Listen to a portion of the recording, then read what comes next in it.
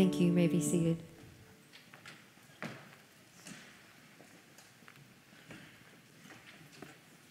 Well, good morning.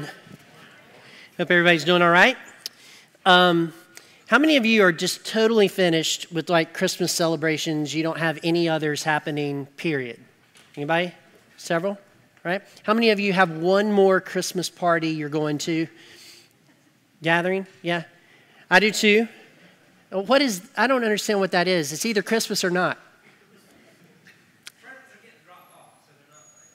Oh, it's not like a gathering. You're just getting like, yeah. Basically, Amazon is bringing, gotcha, good.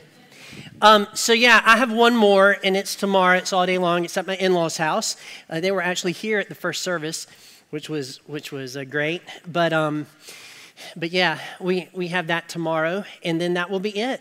And we're right into like New Year's, and then we'll be right back at Christmas. Isn't that what it seems like? I mean, it just seems like it's just always Christmas. Yeah. These people that say they celebrate Christmas all year around, I have some thoughts about that. But I do feel like that sometimes. I feel like we turn around and we're right there at Christmas, but nonetheless. Okay, well, we are in a series called Real, and this is part 3. So I want to kind of give you a roadmap of some of this sermon stuff and how this all kind of fits together. If you're familiar with Marvel movies, you have a story here, and a story here, and a story here, and a story here, and it all comes together in like a middle story. Like they put all this stuff together. Well, that's similar to how these sermon series have occurred from November till now.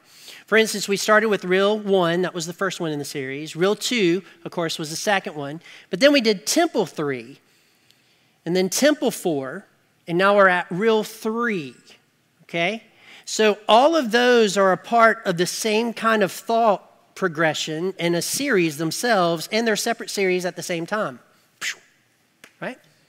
Not only that, but this one that we're doing in Real is actually our first sermon in a study through the Sermon on the Mount, which will actually occur starting next December, the second sermon, next December in 2022, and will continue into 2023. So this is the first of that series, but the third of this series, which is actually the 1, 2, 3, 4, fifth of this series. So is everybody with me? Great, good. Well, I just wanted to give you that. Whether you were with me or not, I wanted to let you know. So if you go back and listen to these, you would listen to Real 1, Real 2, Temple 3, Temple 4, Real 3, and you would see your thought progression all the way through. And we're actually going to conclude this thing next week with Real 4. So that said, I want you to turn in your Bibles to Matthew chapter 5, and it will get a lot clearer as we go along. Matthew chapter 5, this is, of course, the Sermon on the Mount. It is the text for the Sermon on the Mount. There's other places in Scripture where this sermon is referenced, but nonetheless, this is the Sermon on the Mount. And we are going to start with verse 13, which isn't the beginning of the Sermon on the Mount, but that's just the way we roll here. So we'll start with verse 13 of Matthew chapter 5. And this is what it says. You are the salt of the earth. But if salt has lost its taste, how shall its saltiness be restored? It is no longer good for anything except to be thrown out and trampled under people's feet. You are the light of the world. A city set on the hill cannot be hidden. Nor do people light a lamp and put it under a basket, but on a stand, and it gives light to all in the house. In the same way, let your light shine before others so that they may see your good works and give glory to your Father who is in heaven. Now, if you've been in church a while, this is not your first sermon with salt and light. It's just not. There's been constant and a lot of preachers preaching on salt and light for years. And this seems to be a favorite text that preachers go to and they preach. And so there's a lot of stuff that you have heard about this passage. For instance, I'm sure at some level, if you remember it or not, you have heard that it says you are the salt and you are the light. That means without any effort on your part, you are salt, and without any effort on your part, you are light. It is who you are. It is your being. The way that you got to be salt and the way that you got to be light is when you received the Lord Jesus Christ as your Savior and you became a Christian. And instantly, you became the salt in the world and the light in the world because your Savior saved you and made you that way. It is a position. You're never not salt. You're never not light. This passage of Scripture says that you can lose your saltiness. It says you can hide your light, but you're still salt even though you've lost it. You've lost the taste part of it, and you're still light even though you are hiding it. So you and I, in being, are salt and light. So pastors all the time, they talk about that particular thing. You are salt of the earth, but if salt has lost its taste, how shall its saltiness be restored? If you've been at this long enough, you've also heard people talk about the different types of salt and they've talked about different types of light and this sort of thing. So you've heard about salt and light your probably entire church existence, right? There's certain things that are very familiar to you about this particular passage. So you go back to the text and it says, you are the salt of the earth. Now that particular word earth there is actually the word soil. It's soil, it's dirt. So if you slow down a couple of minutes and you start thinking about this, okay, salt of the earth and dirt, what does that have to do with anything? Like, why is salt of the dirt? What is the connection there? And so you start thinking about this. There is what is called in Israel the Dead Sea. You familiar with the Dead Sea? And the Dead Sea has tons of salt in it. And it's all different types of salt that's in the Dead Sea. All different types of salt. It's not just table salt. It is all types of salt that is in the Dead Sea. And so Jesus is talking to people. He always used these like familiar things when he was teaching to the Jews. And he's talking to these people that are very well acquainted with the salt of the Dead Sea and what it's used for. And so when he tells them, be salt of the earth, this is what he's saying to them. First, salt in those days from the Mediterranean Sea was used as a fertilizer. So they would buy salt or go down to the Mediterranean. I did it again. I did that in the first service. It's not the Mediterranean Sea. It's the Dead Sea. They would go down to the Dead Sea. They would get some salt and they would take it back to their garden and they would fertilize whatever they planted.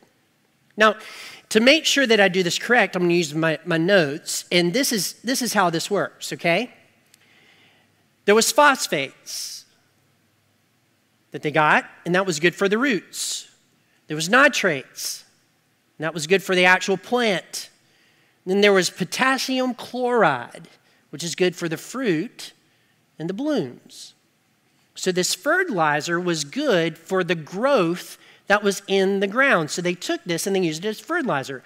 So salt of the earth, you put it in the seeds that's in the ground and something good is produced. So what Jesus is telling you, and he's telling me, is that we are salt of the earth and we need to fertilize the dirt that we're in and produce something good out of it. With me? So that's one thing that was going through their mind. But there's something else that was going through their mind too. You see, every household had salt and light in it. For instance, every household in here has salt and light, right? You've got salt in your house, and you have light in your house. And in fact, when the electric company, for some reason, doesn't send power to your house and you have no light, that way, you go and find a candle or a flashlight or some type of device where you can light your house. So even when we don't have the electricity for the light, we still have light in our house.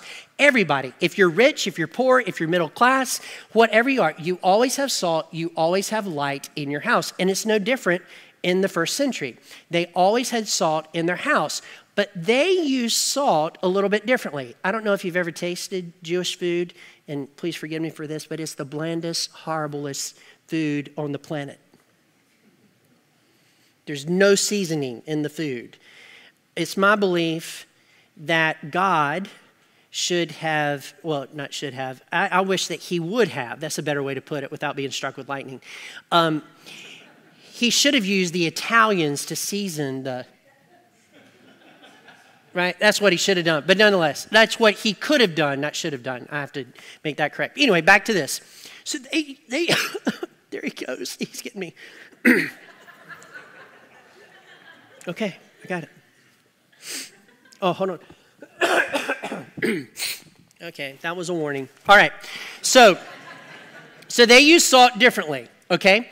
So the way they use salt is, let's say this is the back door of their house. They would walk out into their backyard. There would be a fence area. And in this corner, they would take care of their business. You know, all of you have toilets in your house. It's privacy. And then some of you know what an outhouse is. One or two of you might have used them. They're not pointing fingers, but I'm just saying you might have used them in your time. I don't know. I never did. But you know what they are. But back then, they didn't have outhouses either, where you dug a hole and you do it all there and you go somewhere else. You know, they didn't do that. But what they did was they had yard tools, and they would dig a little area in the dirt. They would do their business. And then over to the side, there was this thing of salt where they would scoop out some salt and put it on top of it. And then they would scrape the dirt back over, and they would put salt on the dirt. Now, the reason that they were doing that is because salt would prevent bad things from taking root in their yard that they didn't want to grow in their yard as a result of their stuff. Okay? So Jesus is talking to people that use salt for fertilizer to grow good stuff and use salt to stop bad things from progressing in their yard. And so when he said, you are the salt of the earth, he is saying, you are salt, you're supposed to produce good in this world, and you're supposed to prevent bad things from getting a foothold in the world. So your job and my job is to stop society from going down morally. You and I are salt and are given the power not to preserve this, but to create something good and prevent the bad stuff from spreading. The reason the culture is going in the direction that it's going in is because Christians aren't being salt.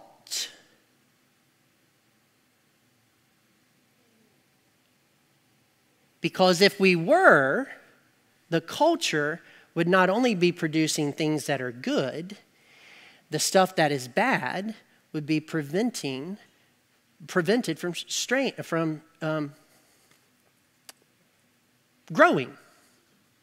Sometimes I feel like Elmer Fudd. So it prevents it from growing. That's you and me. That's you and me. That's salt. So be salt. Now, you might say, well, Philip, that's really a good story, and I'm not really sure that that's exactly what Jesus meant here. You might say that, and I would say you have a right to be wrong, because I have Jesus on my side. And this is what Jesus said. He said this: salt is good, but if salt has lost its taste, how shall its saltiness be restored?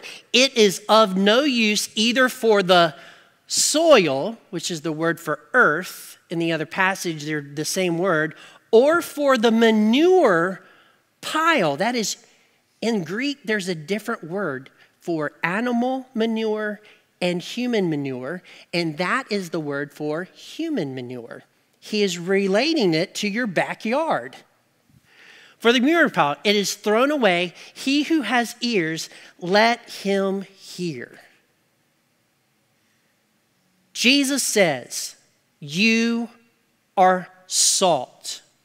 Jesus says, you are put in place as a restrainer for evil and as a promoter of good things in this world. Do your job.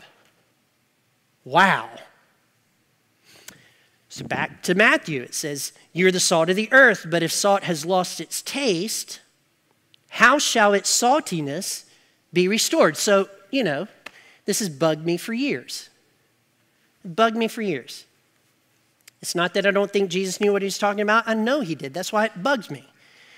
What I know about salt is salt never stops being salt. You know what I mean? There's nothing you can do to salt where it would actually lose its taste. Even if you dissolve it in water, that water is nasty salt water that you might gargle for a reason, but you don't want to drink it. Do you know what I'm saying? Like salt never loses its taste. So how in the world, what is he talking about here? How in the world does salt lose its taste? And to the hearers that he's talking to, the Jews absolutely knew what this meant. They absolutely knew it. And so this is what it means. There were people back in those days that were swindlers. They were deceivers. They were those salespersons that would sell you stuff that they would make you think you were buying something, but you were really buying something else. And so when you went to the market and you bought salt, there were some of the swindlers who had taken sand and mixed it with a little bit of salt and would sell you that because it almost looked the same. So you would take this home and you would start using it in different places, and before too long you would realize that what you had in your possession wasn't really totally salt, it was 98% sand. And so you were fertilizing your crops with sand and nothing good was happening. You were putting sand on your manure in the backyard, and it wasn't preventing the bad stuff from growing. And so when Jesus said you lose your saltiness, what he was saying is the reason that you lose your taste is because you have mixed yourself with the sands of the world. So you mix yourself with all this sand and your saltiness is gone because you're more sand than salt. Doesn't that take you somewhere in a parable that Jesus had? There are people that build their lives on the sand and not on the rock. And when those storms come, they are washed away. See? So you've got that sort of imagery happening here. So mixing. And I'm here to tell you, listen, Christian, we've got to quit mixing with the sands of the world. We've got to quit doing this. You see, I hear it. And I'm not saying that you should quit talking, but I hear it a lot. We complain about the government, we complain about everything that's wrong in the world, but we fail to complain about what's wrong in our own home. We want all of this to change out here, but we don't have the same tenacity to change what needs to be changed in our own households. Like there are things happening in our households that are just sandy, and it's causing us to lose our salt effectiveness. And you are not going to be able to change the government because you're not called to do that. You're not going to be able to change this other stuff, but you can change what happens in your home. All you have to do is quit allowing the sand in your life and your sand in your house and be salt once again. Salt changes environments. Salt doesn't change. Salt changes environments. Light is always the same. It never changes. It always changes the environment that it's in. I'll give you an example. Grandma and grandpa that are believers. And if you have what I had and what my kids currently have in both sets of grandparents, is grandparents that are biblically based and faithful to the scriptures. So when Christmas happens, right? And everybody knows that grandma and grandpa love the Word of God and they go to church every Sunday and they stand for that. And your cousins, you know the ones I'm talking about? The cousins that aren't salt at all or light come to grandma and grandma's house, they change the way they act. Don't they?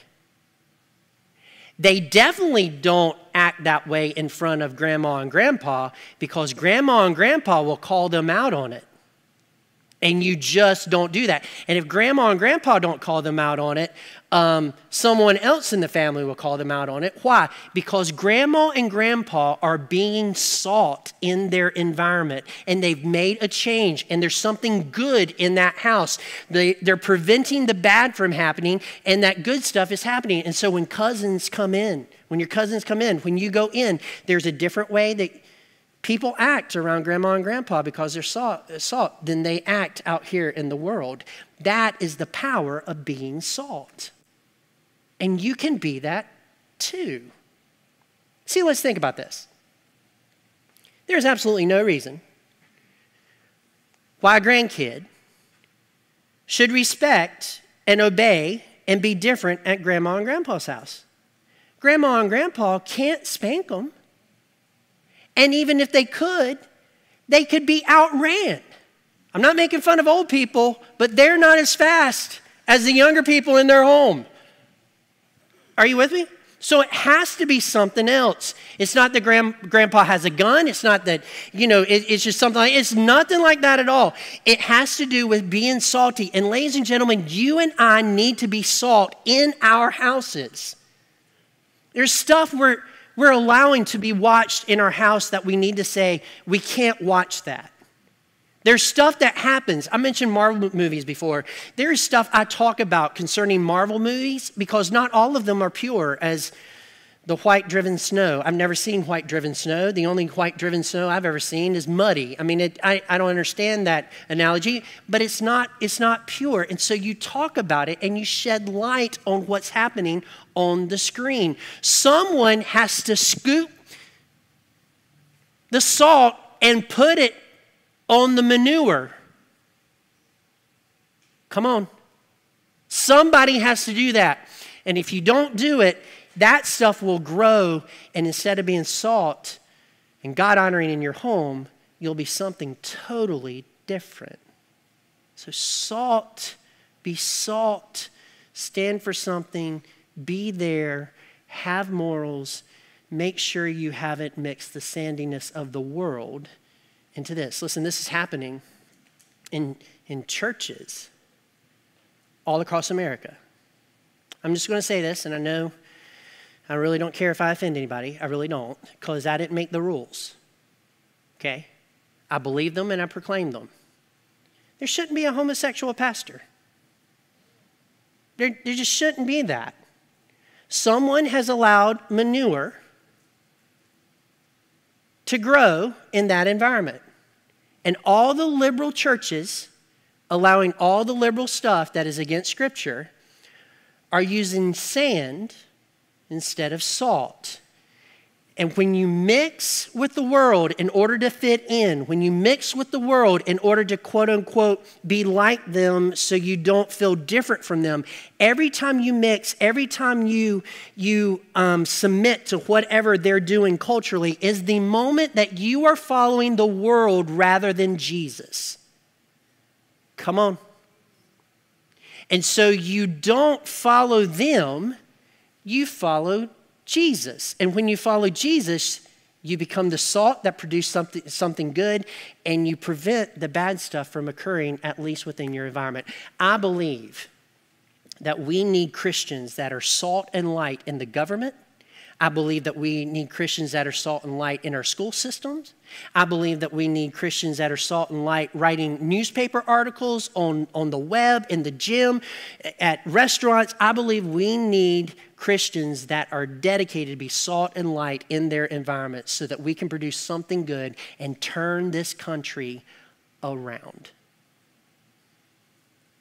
And we have the power to do it because it's been given to us by God. Wow, that's challenging, isn't it? You know, Jesus is just supposed to love everybody and just be nice, right? Jesus wasn't that nice all the time. He loved you, but he wasn't that nice all the time. All right, so let's move to light, okay? And to move to light, I would like to talk about, if you don't mind, fingers. Is that okay? Just want to talk about fingers a few moments, okay? Fingers. I'm going to talk about light, but I want to talk about fingers. So here's a couple of passages of scriptures about fingers. Psalm chapter 8, verse 3 says, "When I consider your heavens, the work of your fingers, the moon and the stars, which you have ordained." This is talking about God. God's finger in relation that this finger that is causing the moon and the stars to come into being is God's finger. It's a claim to be God. God's the one that did it. So here's the next one. Exodus 31:18 says, "When he had finished speaking with him upon Mount Sinai, he gave Moses the 2 tablets of the testimony, tablets of stone, written by the finger of God." Listen, that's a powerful finger. I don't know if you know anything about stone, but to etch something in stone, that's a pretty powerful finger. So God wrote the 10 Commandments with his finger. I'd get to the third word and be like, "Dadgummit, I misspelled it. Crack." Start all over. But here's God. He's just writing it with his finger because that is connected to God. So next, Daniel 5:5, it says, "Suddenly the fingers of a man's hand emerged and began writing opposite the lampstand on the plaster of the wall of the king's palace. And the king saw the back of the hand that did the writing." So God's hand wrote on the wall is his fingers writing on the wall. Next, Luke chapter 11, verse 20 says, "But if I cast out demons by the finger of God," see that connection? Finger of God, power. "Then the kingdom of God has come upon you." So this finger is connected with God doing something. It's basically saying that you are God. God has written. It is God's finger that is writing this sort of thing. So God's finger. So light.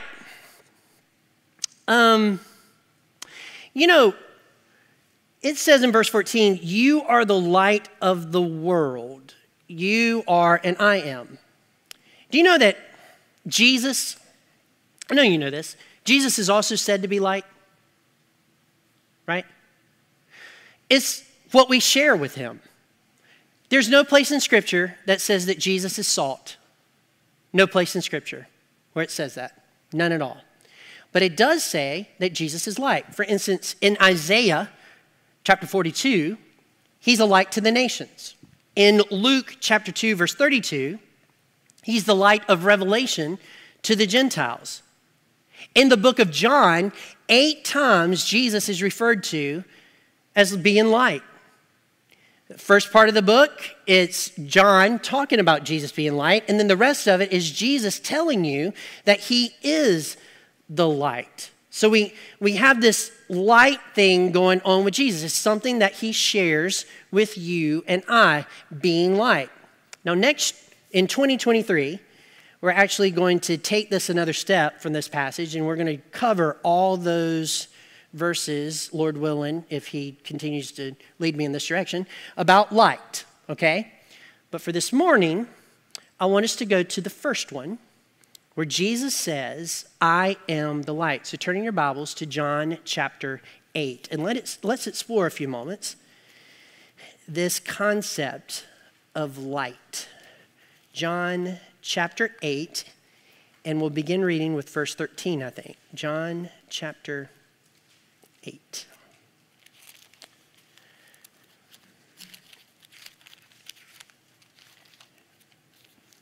Yeah, there we go. And this is what it says, verse 12, actually. "And again, Jesus spoke to them, saying, I am the light of the world. Whoever follows me will not walk in darkness." You know, the sun comes up and the darkness goes away, and the sun goes down and the darkness comes. You turn on a light, The light is in the room. It illuminates the room. You turn the light off, it's a dark room. So Jesus is saying, if you follow me, you will always be walking in light, not in darkness. You will have the light of life. Now you look at this verse and you're like, okay, so what does this mean? What does this mean? What does he really mean here? And to get the meaning of what he's saying, at least part of it, you need to go back to chapter 8, verse 1, and read what happened there. So check this out. They went each to his own house, but Jesus went to the Mount of Olives. Early in the morning, he came again to the temple, and all the people came to him, and he sat down and taught them. The scribes and the Pharisees brought a woman who had been caught in adultery, and placing her in the midst, they said to him, "Teacher, this woman has been caught in the act of adultery. Now, in the law of Moses, he commanded us to stone such women. So what do you say?" This they said to test him, they might have some charge to bring against them. And Jesus bent down and wrote with his finger on the ground. We have spent way too much time trying to hypothesize what Jesus wrote rather than trying to think about what he is picturing. Jesus wrote in the sand to say to those scribes who knew Scripture, he's writing with finger to say, I am God. Second, he is telling the scribes that the very commandment that they are quoting, he wrote it. Come on. And whether they caught it or not, that's precisely the picture that he is portraying. And if he's not portraying it if they didn't get it, we are getting it now. And every Jew that reads this story understands that the finger of God means that you are claiming to be God and he's writing in the sand. It does not matter what he's writing. He's writing as Jesus Christ, God. Whew. That's crazy, isn't it? I am the light of the world, and I am the God that wrote the commandment that you're testing me with. Okay. Because Jesus was always nice. Okay. All right. So here we go, verse 5. No, let's go on down verse 7. And as they stood and continued to ask him. So they asked him over and over and over and over and over and over again because he's writing in the sand and they think he's ignoring them, but he's not. And so they keep asking him. And do you ever have that person just ask you that question over and over and you're just like, okay, I'll answer it. Okay, right? I'll just answer it. Well, they're trying to get on his nerves. They're trying to get on his last nerve, but they do not know who they're messing with.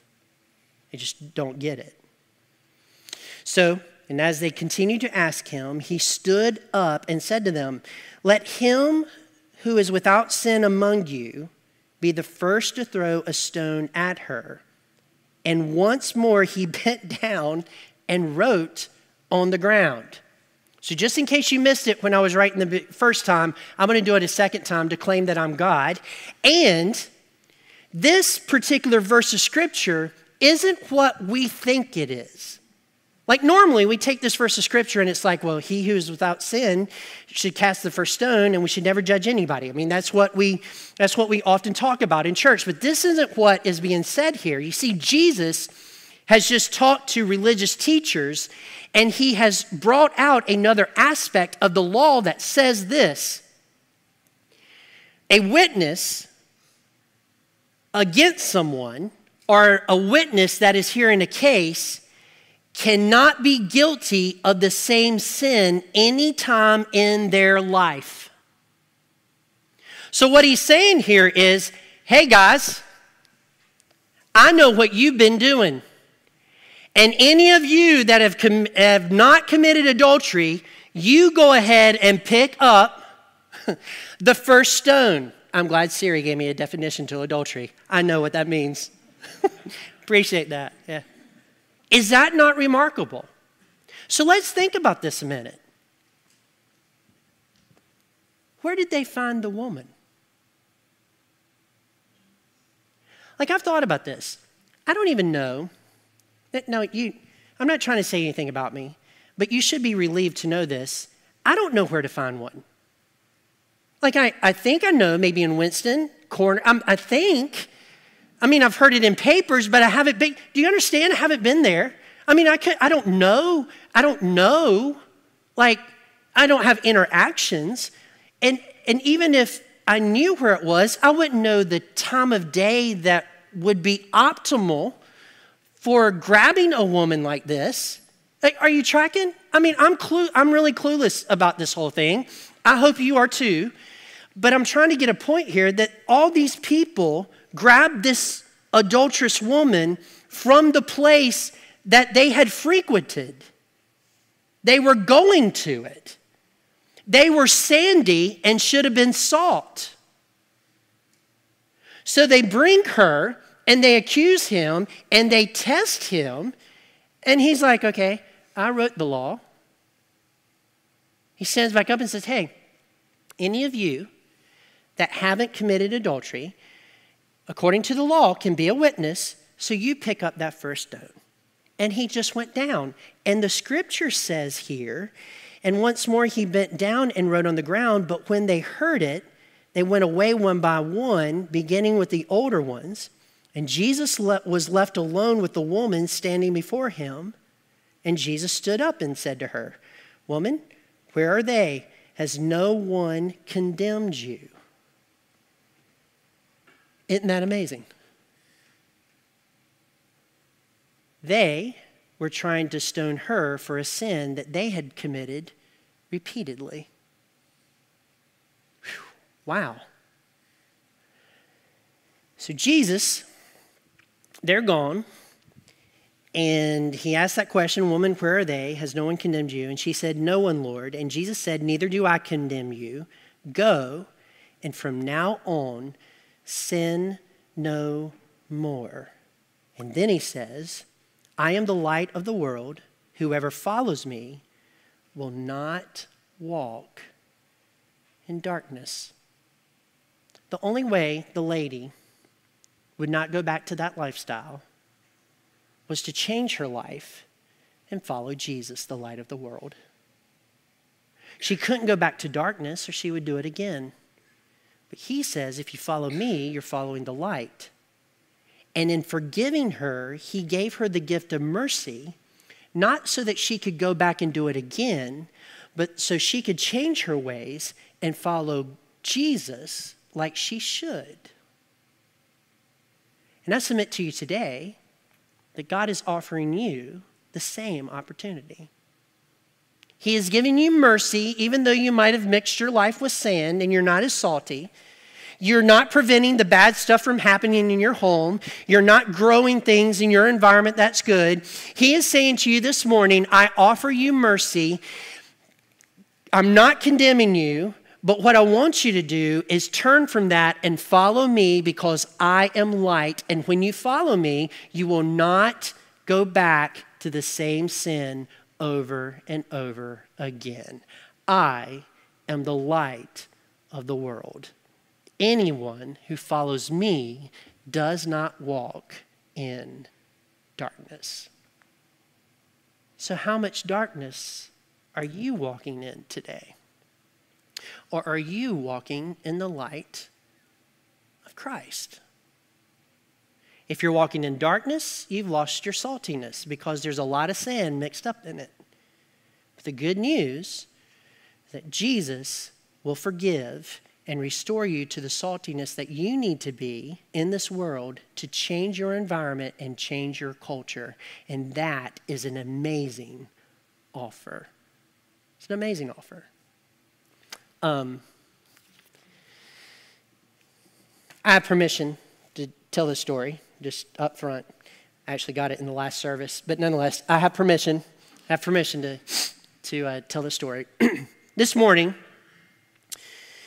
I was going to sleep to 6:30 and wake up, And if you know anything about me, I really like sleep. I like to get my sleep and then get up and then do this because if I'm tired, it's fun. It's fun, but I'm not sure it's productive up here. So I like to get my sleep. And Nicole, because she was leading worship, was waking up at 6:15. And so her alarm on her phone, she's been charging her phone on a chair in the corner of our room. And our bed's here. She sleeps on this side, and that chair is right over here. And so she had plugged it in, and she set her alarm and stuff. And so at 6:15 in the morning, that alarm went off, and she got up quickly to turn off the alarm as to not wake me up. Isn't that just the greatest wife ever, right? We're going to cut off the alarm and not wake him up, let him get that 15 minutes of sleep and not disturb him. Just absolutely amazing. So she hops up and very quickly goes to the chair to turn off the alarm, but what she had forgot was that our box of wrapping paper was in her way, and so what I hear is, oh! So the alarm's going off, and I hear, oh, Philip, I've fallen. I wish she'd have finished it. That would have been hilarious. And I need your help. So she's over here. So I'm getting up out of bed, and you know, I'm one of these that's like just has to get my bearings, you know, what's going on, you know. And I finally get my bearings. I go over and I try to help her up. And we turn off the alarm. We do everything.